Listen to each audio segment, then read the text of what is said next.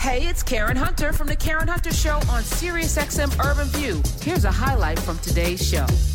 Joining us, she created a whole new course, Africana Legal Studies, looking at the law through the lens of Africana Studies. She is back. She is our legal expert here, and I want to talk about this with the great Professor Angie Porter. Hi, welcome back. Oh, thanks for having me back. Too kind. True. Good to be here with you. Karen. Listen, I mean, thank you, and you created a framework because all of our laws, so Justice Jackson was responding to Samuel Alito, who basically we should be looking at these through racial blindness. And she was like, and Justice Sotomayor was like, he just gave away the game. He just gave away the game when he said that. So walk us through our laws, because we're a nation of laws, Professor Porter. We are a nation of laws. But I want to start with what you said, Karen, if you don't mind, because that is when it gets dirty. When people use this language of neutrality, that there could even possibly be a race neutral anything in this country, is completely farcical. I mean, there's no one center, there's no one objective center, there are only multiple centers. And so when they reference this race neutral map, and I'll get to what the controversy is in a second, but at the center lies a redistricting map. When they kept saying that there's a race neutral map, it makes no sense. There's no race neutrality. Also, that map, that map was straight discriminatory. It was straight racist, but there is no neutrality. This is how whiteness hides in the law and in other aspects of this country's culture. It hides behind this myth of objectivity. When it has an agenda, and its agenda is about race, it's about racial dominance and maintaining white power in this country. So when someone says white lives matter, it is equally offensive, because that's all that has mattered since the inception of this country. So it's doubly, you're now layering another layer of the invisible, the silent whiteness that's there.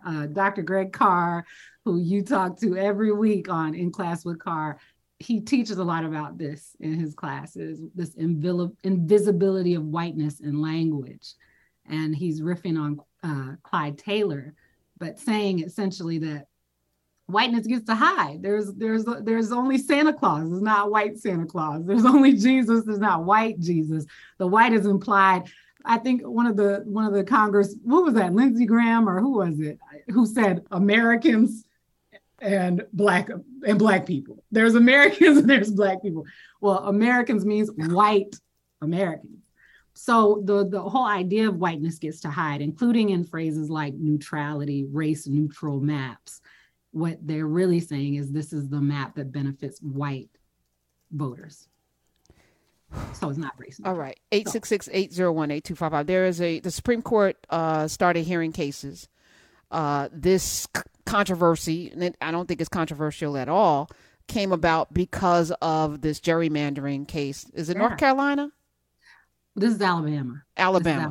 Break down this case that made it to the Supreme Court. And those of you who are listening, Ketanji Brown Jackson doesn't have the numbers, but she has the moral authority. I feel like, this case is probably going to be decided against anything that's just, justified or sane. Right. But, what she laid out, I think, was super important. But tell us about this case and why should we care? Yeah. So at issue in this case, there are two levels, two things at issue. One is the redistricting scheme of Alabama, and therefore the power of Black voters in Alabama is at issue. On the second layer is the Voting Rights Act is at issue. The Voting Rights Act of 1965, which is an enforcing congressional law that enforces the 15th Amendment. So the reason Justice Jackson is talking about the Reconstruction era is because the Voting Rights Act is enabled by the 15th Amendment, which prohibits the denial of the right to vote to anyone based on race and based on prior condition of servitude. So we know who we're talking about. It's Black American. Mm-hmm. So every 10 years, there's a census. After the census, states redraw their maps because, civics lesson, quick civics lesson, one of the houses of Congress and also usually one of the chambers of state Congress or state congressional houses. One of those chambers is based on population. So after every census, we have to redraw maps in the states. Who gets to redraw the maps?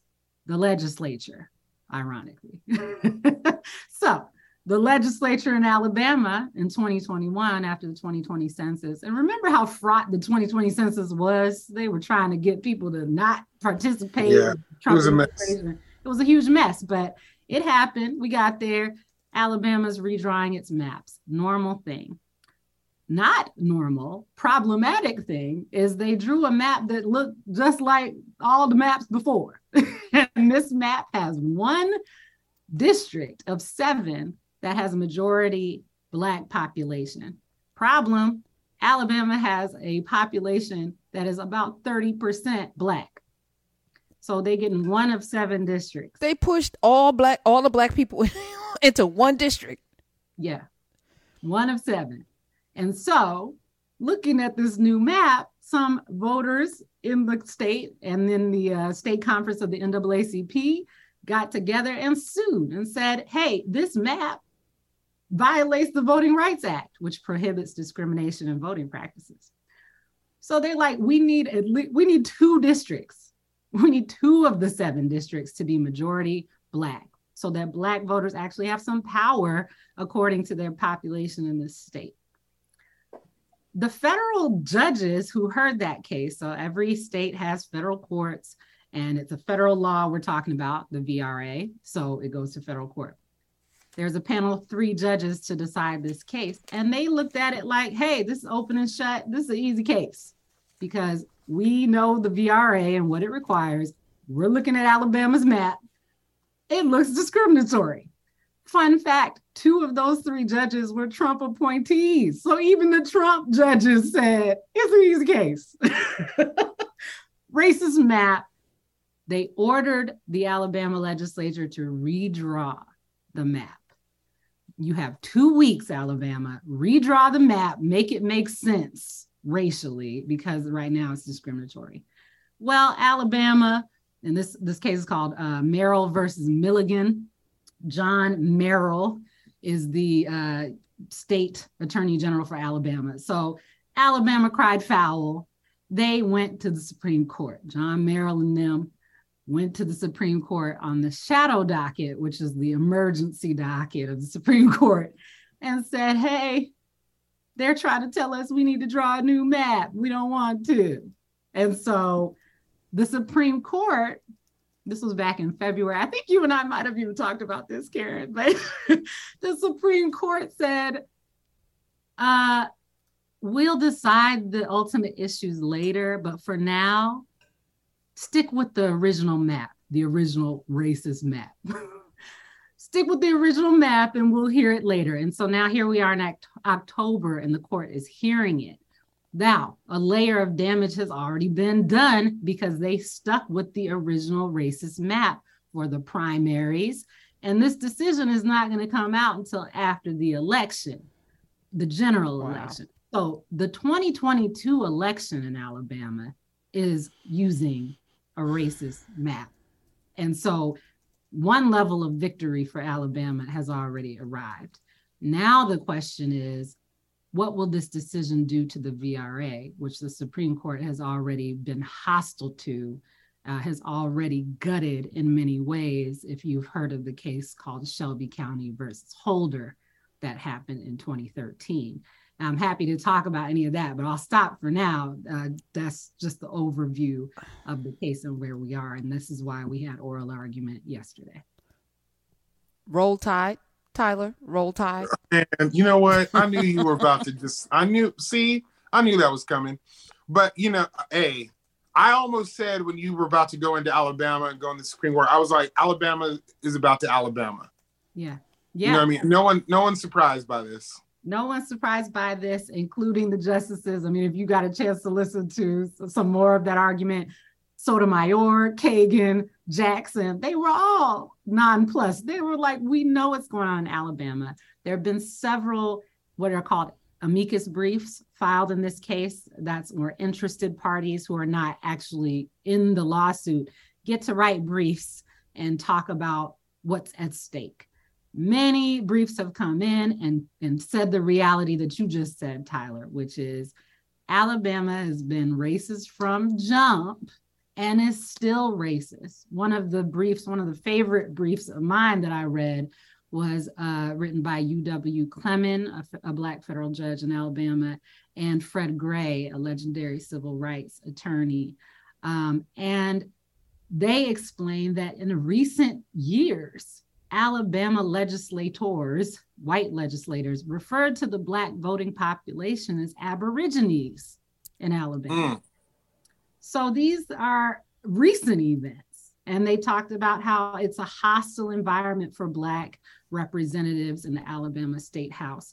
So they know the reality on the ground. Here's the real insidious part of this case, which is they're trying to change the way the court looks at the VRA. So the court could do a couple things with its supermajority of conservative justices. They could outright get rid of the Voting Rights Act, but they've wisened up, especially after the Dobbs decision. And Chief Justice Roberts' style is to stab you without you seeing the knife. So they will likely not outright get rid of the Voting Rights Act.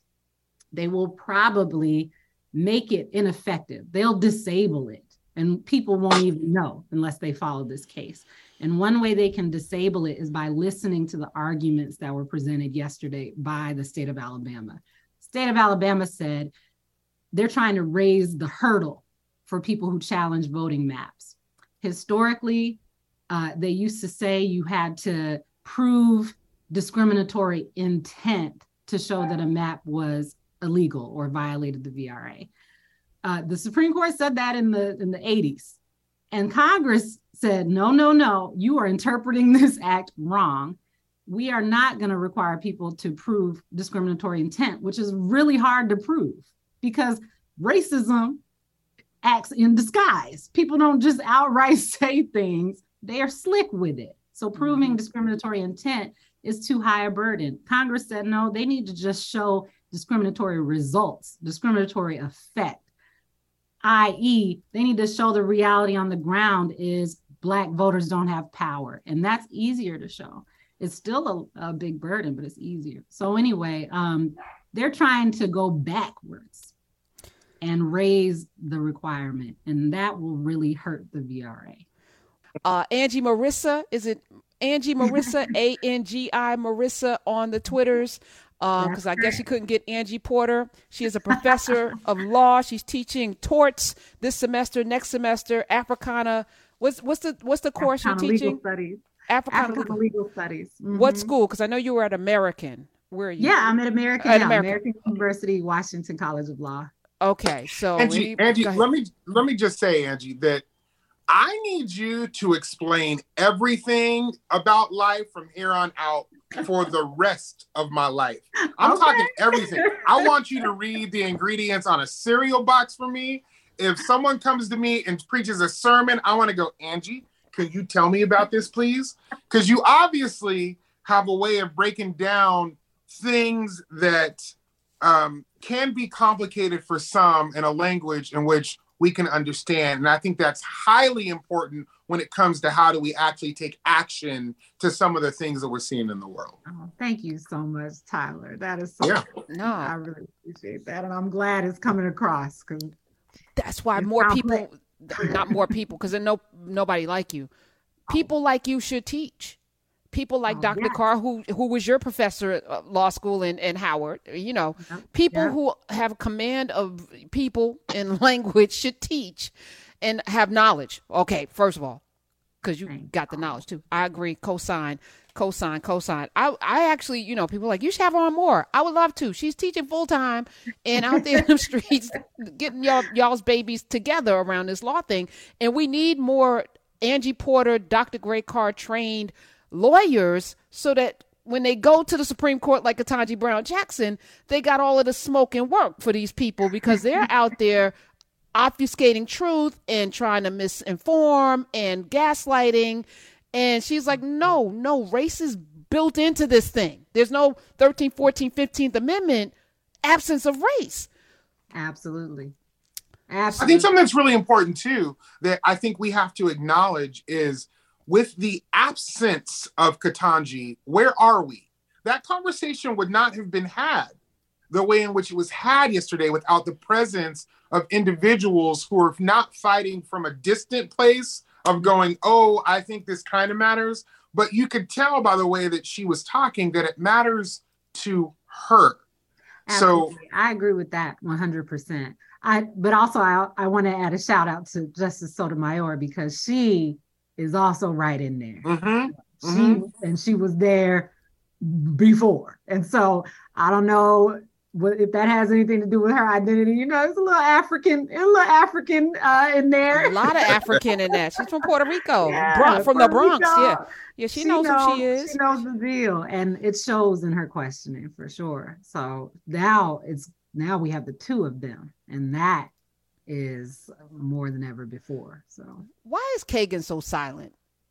Kagan actually spoke up a lot. Kagan clerked for Justice Thurgood Marshall. So Kagan know a little something too. And I think in this case, she was right out the gate. I think she was one of the early questioners and she was just bombarding them. So Kagan was in there. She did her part. Okay. And we should pat her on the back. All right. I feel like she'd be real silent. All right. Action items. You're in Alabama. People and a lot of people in Alabama. Alabama's an amazing state. Tyler loves Alabama. I love the people who live in Alabama who, since Reconstruction ended, stayed because a lot of folk left. They ended up in St. Louis. They ended up in Chicago. They ended up in, places north, Detroit to find a better life. But the people that stayed should be given a warm hug because don't give up that land. Don't give up anything. But now we need our rights. So empower us, Angie. Professor Porter. You call me Angie. I know I can. But the people need to call you Professor. Okay, Professor Porter. Empower the people in Alabama right now. What can they do? There are a lot of people being on the ballot. I'm looking Kate Ivey's ass. I'm like, how? Come on, y'all. Well, my grandmother's from Alabama, so it's near and dear to my heart. My great aunts and uncles are from there. My great grandparents, a lot of ancestors from there. But what can people in Alabama do? Well, this is a question for them and also for the rest of us, because this case, like I said, has those multiple layers. But I think one of the biggest things is in the discourse. A lot of us are on social media. A lot of us are talking to one another. We're talking to our families. We're talking to young people in community. Reject this notion outright that race neutral anything is good. And reject this notion that throwing history to the wind is in any way permissible. That has to be a main thrust in our conversations because it's so absurd. How can you address racism without talking about race? You can't. So we have to make that plain in our day-to-day conversations because we are in this sort of culture war. It's on social media, it's on YouTube, it's in the shows people are watching. The fact that that's even a question should not be tolerated. And in order for us to really make that statement confidently and clearly, we have to continue studying history. So if you're in Alabama or in any of these states where they're suppressing discourse around history, that's going to be harder. And so connecting with folks around the country and around the world is absolutely critical so that you can access your own history. So you know what they're doing. You see the knife they're trying to stick in us as before it's happening, and certainly as it's happening. So that will help in these conversations. Know this case, study this case, The parties to this case represent organizations in Alabama and organizations that have sister organizations around the country. So if you're feeling helpless and looking for what to do, you can look at this case, in fact, and see based on who's involved, hey, I want to help them. I want to be involved in that to make sure this doesn't happen again or get any worse. And then for all of us around the country, Black people, we have to vote. We really have to vote. They may be diluting the vote in certain places. They absolutely are. But in the places where that's not happening, if they're going to dilute the vote, we need to supercharge our vote and make sure that we maintain some say in these state legislatures, because they have a lot of power. If there's no other takeaway from this case that you take with you, it's that the state legislatures have tremendous power, even for the federal election.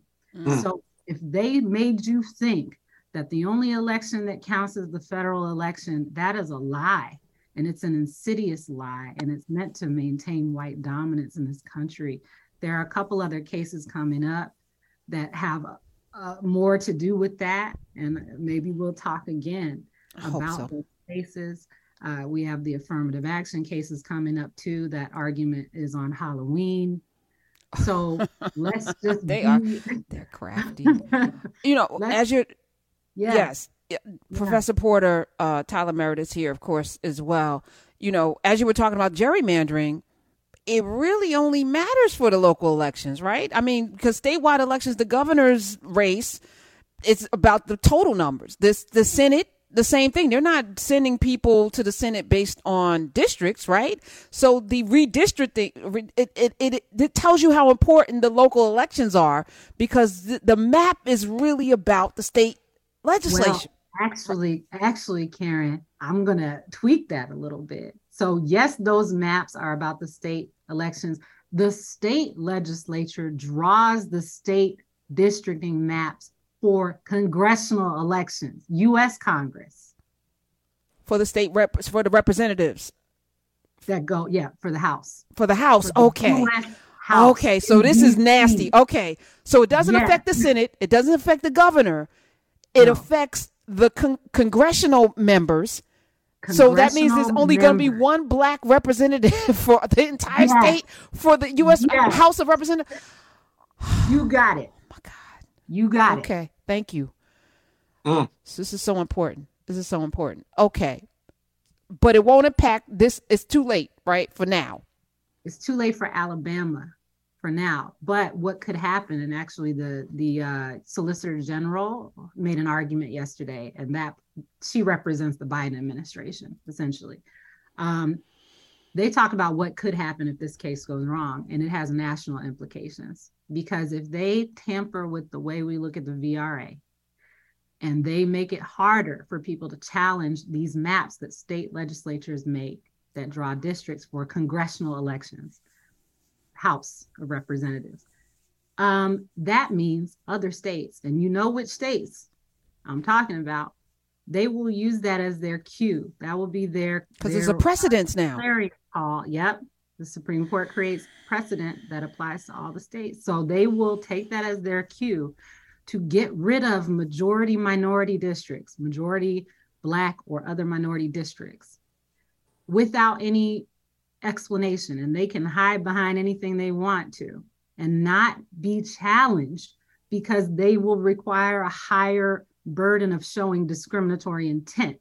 And folk know how to get around that. They would just secretively change these districts and point to some pretext, some excuse that people can't prove otherwise. And that's what will happen. So this has potential dire consequences for other locales. I want to take all of this for a second and put it into a tangible, breathable, touchable thing for listeners. Now, in my book, I talk about Alabama a lot because my mother and father are from Eutaw, Alabama, EUTAW, and I love putting them on the map, right? But this is what I know about Utah. when I drive to go and visit them, I go off a little bit of exit into what I call a little tiny black town. My mom now owns the country store there that was always owned by white people. My mom and dad own 3 houses in that little community. So she's giving back.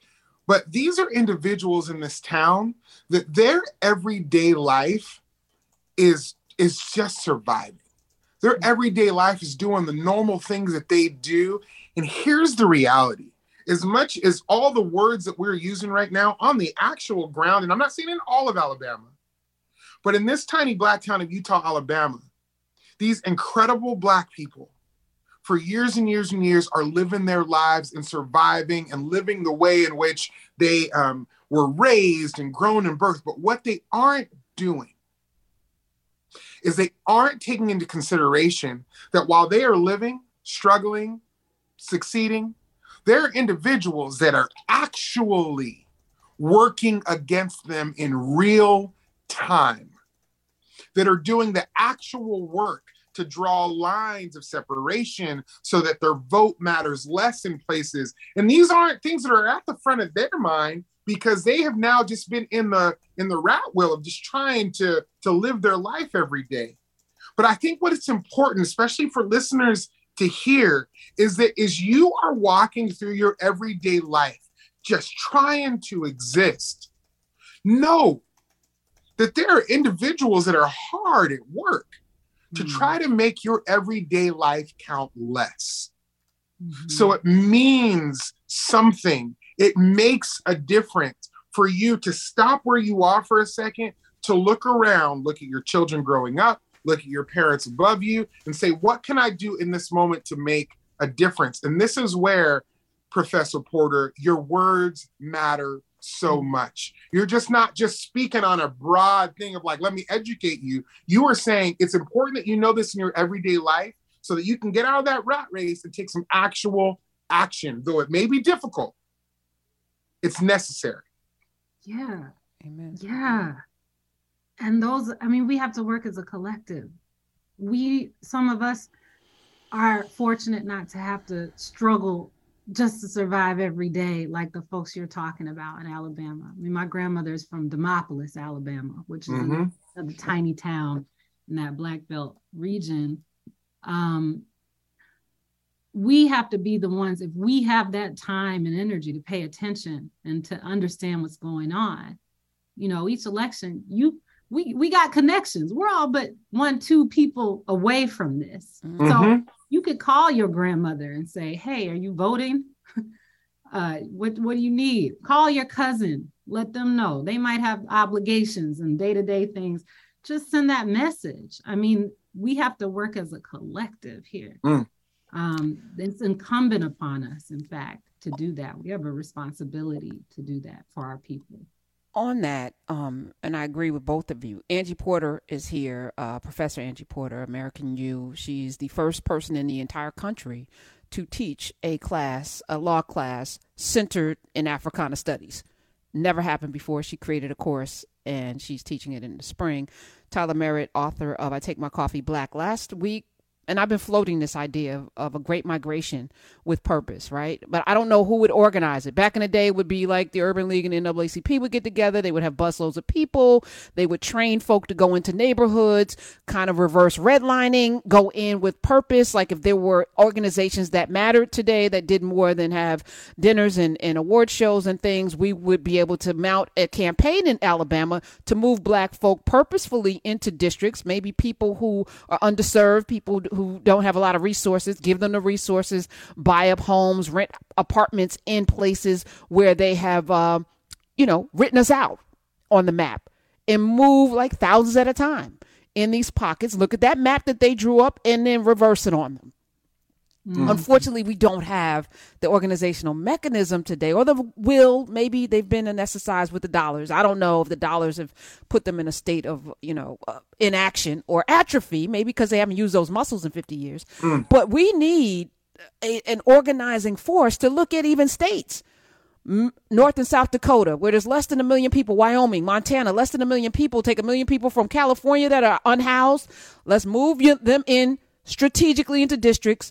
Elect people who are going to serve people, and they get 2 senators, right? All these states with less than 1 million people. There are 1 million people unhoused in California and New York. Let's go. Why should people be without when there are resources there that my state sends to these places, right?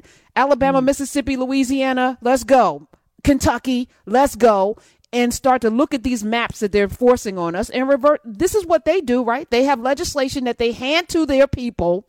This is a drumbeat, right? They said Roe v. Wade was going to be overturned. What did they do? Lower cases in these lower, and they knew which ones were going to make it to the Supreme Court, and they were doing this with a very specific purpose. We need to move with a very specific purpose, Angie Porter. I do agree with that. I mean, the movements that have been going on to make sure that we turn the clock back have been active and pointed and resourced. So as it goes back to Tyler's point, there are people working and they are working hard. We all come at them. We all, come for them and clap back at them. But one thing you can say about them is that they're not organized and intentional, because that is what they've been doing. And so I think you're absolutely right. I would say, we're focusing on Alabama too, and we should.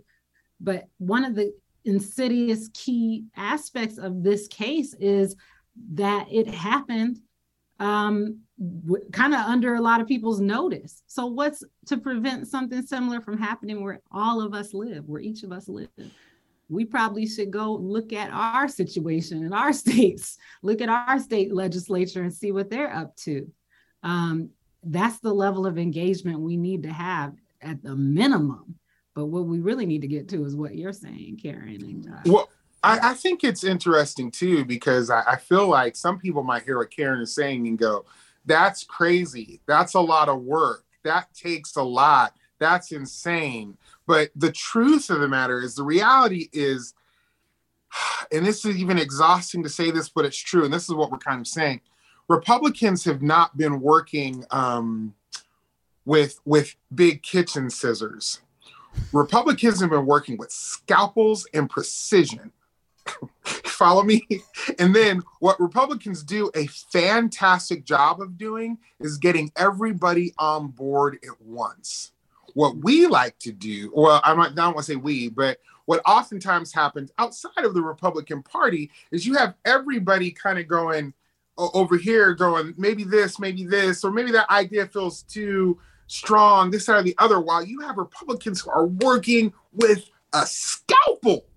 Yeah. So when it comes time to really address Roe versus Wade, they have been doing the years and years and years and years of work to make that puzzle piece fit. So when you, Karen, say, we need to be strategic about here and that, and I can hear listeners going, yeah, but that's a lot. Move people here, this, that, and the other. No, there's a party that is that is the work that's taking place now and has been. Yeah, we need a strong sense of identity and unity for that. And I think you're absolutely right, Tyler. A lot of what has happened in recent years has splintered everyone off into their very specific way of being and specific identity. And now that there's this growing force against all of us, I think it hopefully will be a little easier for people to set that aside for a little bit and think about how we can together work as a collective to get this knife out of our back. At this point, it's survival. And if you're not paying attention, you're not going to see how severe it is. You're not going to see the gravity of the situation. So that's one big part of my thought, to say, hey, study what's going on and pay attention. Once you realize how bad this can be and how quickly, then maybe you'll have a sense of urgency and a sense of, I need to unify with my people and others to form the coalition that's needed to do something of the scale that Karen is talking about. But we got to stop playing around and also stop being distracted, because distraction is another mechanism used by folks on this side trying to retain dominance. Which is why White Lives Matter happening close to an election cycle can't be ignored, but also has to be put into that framework of what this is a tactic, right? This is another tactic. And it's not about whether we love Kanye or hate Kanye, but you have to see that as dangerous in a time when we need to, as you said, Professor Porter, come together. Absolutely. They got y'all over here talking about Kanye, and they're taking your vote. They're diluting your vote. And once they do that, they get to do all the other things that you care about. So, people might think voting is a very abstract idea. This law stuff, this voting stuff, it permeates all facets of life. So it has to be taken seriously. And if not understanding it is a hurdle to paying attention to it, that's why we're having this conversation. It's so like we can understand. I've been saying amen a lot with you talking. Let's take Jared really quickly in Florida. Jared, you're on. Professor Angie Porter is here. Tyler Merritt. Well, his money. I want Tyler Merritt to have Tyler Perry money because I think he would do some amazing things. Welcome. Hey, Jared. Hey, how y'all doing? Much respect to all of you guys. I have a question in reference to redistricting. And I guess I can make it a short question by asking it like this. Can this work in a positive way? In let's say like integration. Okay, you're taking a small chunk of a black district and you're putting it in a larger chunk of a predominantly white district. That chunk of the black district still has concerns. They still have needs. They still got to vote. And there's people that are running for office in that district that they're now in that need to be voted for. So they're going to have to compete for that chunk of the black vote. And that they're going to need staffers that come out of that chunk of the black vote. Whoever's running for office, they're going to need people to work for them that come out of that chunk. And therefore they'll have an ear. They'll have someone in their ear from that community telling them what that community needs and what they want. And you understand my question? I mean, is there a positive side to this? Yeah. So in theory, there could be, based on what you just said. I mean, I think that theory checks out. What the reality is, however, is that these redistricting maps are drawn in such a sophisticated manner, and there is discriminatory intent there that's not provable, but it's there. So it's very sophisticated, and they ensure that when they crack these black areas, the Black Belt in Alabama, they are dividing that area up in such a way that the black vote, if it voted all one way, if it were a solid block in those districts, it would not have sway because it does not represent enough of a percentage of the population in that district. So the candidates actually, in fact, do not have to pay attention to those black citizens in those districts because they represent such a minuscule percentage of the population. And that in and of itself, that is gerrymandering. That's the goal. So they can move their water source without, because you think about Flint, which is predominantly black, but was represented by a majority of people that did not look like the people that lived in Flint. You think about where Mike Brown was killed. Their legislation, because only 16% of the people showed up to vote, predominantly Republican, predominantly white, a black area in Ferguson.